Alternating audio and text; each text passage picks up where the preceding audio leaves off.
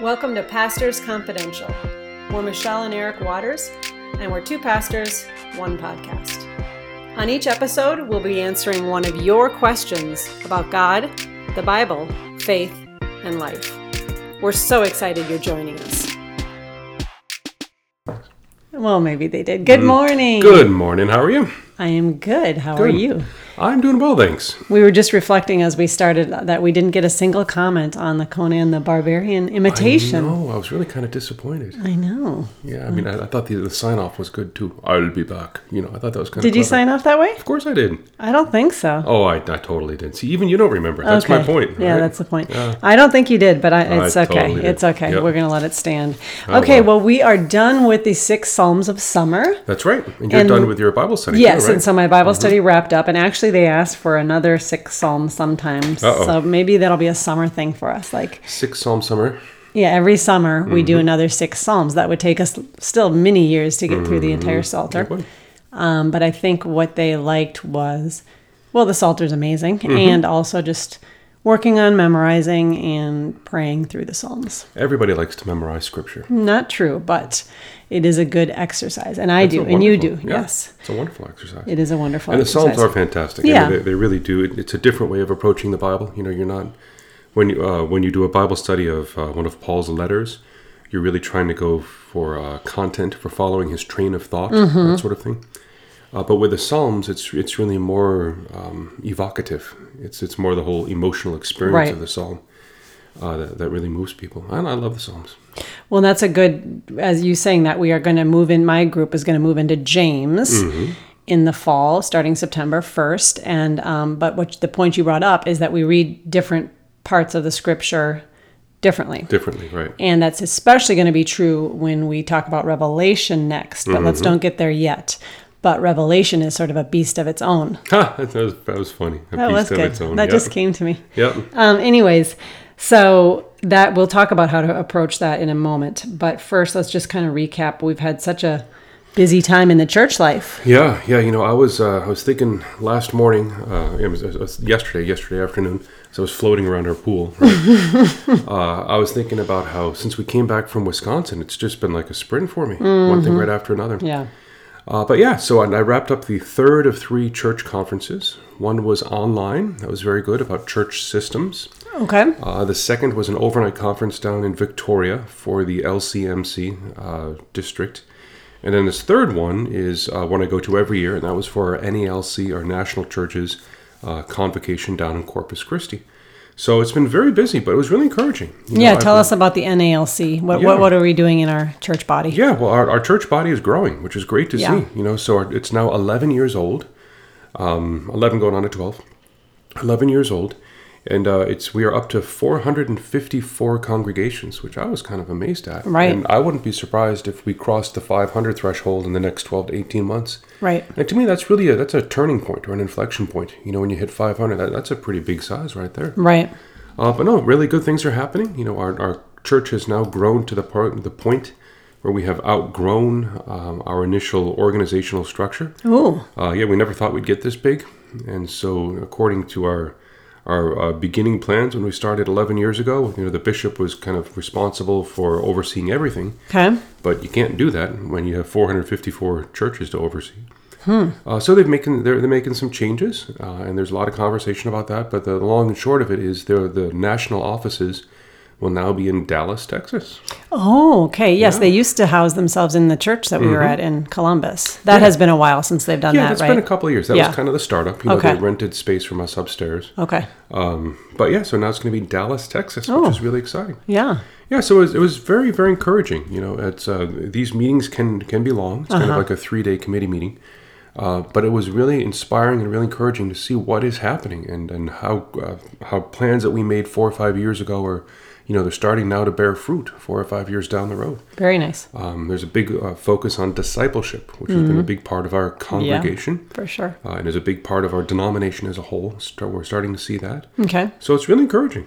Yeah. And were you recognized for your 20th? I forgot to ask you. I was, as a matter of fact. Yeah, it was very brief. They said, you know, the following people have hit 20, and there's like perfunctory applause because because they really wanted to focus on the pastors who had hit 50, Oh, my 55, goodness. 60, and 70 years of ordained ministry. Somebody was 70 years. Somebody hit 70 years of ordained ministry. So They have to be 90 plus. 90 plus, yeah. So he obviously wasn't there. Oh, right? but he's alive. Well, he's alive. Okay, Yeah. and he's obviously still in ordained ministry if he's got the 70 years. Or is he totally retired? He's probably retired. Do you still but get recognized? You still get recognized, but I would assume he probably is. I would think, for example, like in a senior living facility, maybe he's still Right. doing chapel services or something. Okay. Yeah, but 70 years. Isn't that phenomenal? That'll be you, since you're not allowed to retire. No, that's Because what we I've have been told. That's six what I've been kids to told. put through college.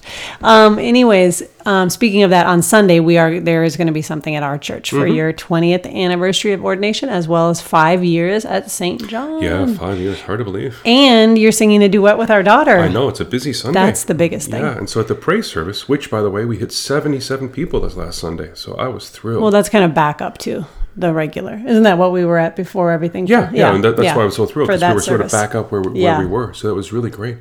But the praise service, I'll be singing a duet with Ellie called By Your Side. That's You gonna want to be- sing a couple bars for us? I don't want to sing it, Okay. but that's going to be very All right. nice. I will record. I will have my daughter Yeah. video it, and I will put it up on Facebook. Yes, that'll be a lot of fun. Yes. I get to pretend like I'm in the band. Yes, you like to do that. Yeah, and then we've had 2 good weekends at church. You know, this most recent weekend was Pastor Jordan Long from the South Sudan. Yes. And he came and gave us greetings from the Lutheran Church of South Sudan. And to put some things into perspective, you know, our denomination, the NALC, is about 145,000 people. His is 300,000. And so that just gives you an idea of Wow. how fast the Lutheran Church is growing in that part of Africa. Right. Isn't Ethiopia the biggest Lutheran? Yeah, Ethiopia is by far the biggest. Oh my it's goodness. approximately 7 to 8 million, depending on how you Wow. count. And of course, Sudan and Ethiopia share a border, so Right. it's the same region there. But no, it was great to hear from him. We had the opportunity to take him out to dinner last night from the mission committee, and we're talking about maybe organizing some kind of mission trip over there. Ooh, that'd be exciting. That'd be very exciting. Yeah. And it was fun. One of our listeners actually was in some pictures. Nurse Donna. I yeah. have to call her out. She was Yeah, in some Donna. pictures. So it's a small world from our old congregation. And I know she listens, so she'll hear this. Yeah. But she was in some pictures because she's doing great work with the church in South Sudan. Yes, exactly. He pointed that out. Oh, yeah. Yeah, she was up on the screens there for a couple minutes. Yeah, I think. yeah. So it's very exciting. And I feel like the last 2 weeks here at church, we've just the way the calendar worked, we had back-to-back visits from mission partners. And I'm excited about that. Yeah. Really raise the profile of our work to reach beyond the walls of our own church. Right. So I'm excited. That was great. Thanks. So you are starting a new sermon series next Yes. Sunday Yes. on Revelation. Mm-hmm. And so what we thought we'd do with this podcast for the fall is an incredibly busy time with all these football players we have in the house and back to school, which is actually Wednesday. Yeah. Wednesday, my kids go back to school. So we thought what we do is Eric will preach on Sunday Mm-hmm. from Revelation. And then we will do a kind of a recap discussion of that particular passage. Yeah. And that end sermon. Maybe I'll have some questions for you, etc. Because Revelation is a challenge. Oh my goodness, is it ever? Yeah, and you can go in any number of directions. Mm-hmm. And we're, even though we'll spend 7 weeks on Revelation, Okay. because, you got to spend 7. I mean, that's just... Right, because there's like 20 some chapters. I mean, obviously you're not hitting all the... How much? What are you hitting? Well, I'm going to go through the whole book, but at like 2 or 3 chapters at a time. And so therefore you can't really get into too much detail. No. Yeah. And you're not going to read 2 chapters on a Sunday, no. right? Okay. But what I am doing, though, is I'd encourage our listeners to go ahead and start reading the book of Revelation. Mm-hmm. Read chapters 1, 2, and 3. Okay. So that come Sunday, what I preach on Sunday will make a little bit more sense because you will have read through it by that point. Right. And then I'll be challenging the whole congregation to do the same thing. So we'll be handing out bookmarks with a reading plan to read through the book of Revelation in 7 weeks so that it just makes more sense for people. Okay. Well, chapters 1, 2, and 3 are probably some of the easiest parts of because it's letters, which we're familiar with because Paul writes letters to churches too. A little different because they're visions or whatever, but still they're letters to churches, which Yeah. are easier than the imagery and the Yeah, the imagery prophecy. is pretty wild. Yeah. And and as you can imagine, with a book like Revelation, there are as many interpretations as there are interpreters. Sure. But I will be taking an approach that's been used in the church, that's been dominant in the church since about the year 350 or 400. fellow by the name of St. Augustine, or St. Augustine, right? Oh, well, you told us how which I one are we saying it? Augustine. Augustine, Yeah, thank you. You taught Saint us that Augustine 2 times. was the English fellow. Okay, so. Augustine, right? He was the North African. Okay. And so he's the one who really kind of solidified this approach. And the long and short of it is that it's an approach to the Book of Revelation that doesn't approach Revelation so much as a script for what will happen in the future. Okay. So much as a symbolic representation of what Christ has already done, what Christ is doing now, and then what Christ will do when he comes again. So almost all of church history, if that makes sense. It'll make a lot more sense. It'll make sense when you get into it, right. Well, I know one thing that's been helpful for me that I heard one time was, you can't read Revelation like linearly because it's images of, or it's visions that John was given, right? And they're not in order. They're just visions that came at different times. So if you try to read it like from start to finish as a linear story, it really doesn't work. Yeah, and that's a very common approach, especially in American Protestantism over the last 100 years, is to read the book linearly. So one thing happens after another, after another, so on and so forth, from beginning to end, chronologically, just, one thing after another. But the approach I will be taking is one that's been used in the church, like I said, for 1,500 years at this point. And that is it's called recapitulation, to see these things as telling the same story again and again and again. So a good way of thinking about it might be, imagine if you were new to the Bible, and someone said, hey, if you want to learn about Jesus, you should read the New Testament. And so being new to the Bible, you open up and you read, Matthew. Okay. And then you come to Mark, and you're like, oh, well, here's another thing about Jesus. I guess after he did this in Matthew, then he must have done this in Mark. Oh, right. So you read through Mark. Then you come to Luke. You're like, oh, well, here's a third thing that Jesus did. Well, no, those aren't 3 different linear things. It's the same story. Exactly. Told 3 different ways. And in a similar approach, the book of Revelation is not 21 different visions. It's really 7 visions, a group of 7 visions told 3 different ways. So that's how we'll be approaching it. Interesting. Yeah. Okay. It's a great book because it's one of the points I'll make to our folks in a couple of weeks here is that it's a very, very confusing book, but in a sense you already know it because we sing it all the time. True. I actually have been reading it for the last couple of weeks, knowing that you were going to preach on it, and also knowing that I kind of keep in my Bible on the head page of each chapter or each book, I write like when the last time I've read the book was. And I will say I have a new Bible, so there was nothing on Revelation.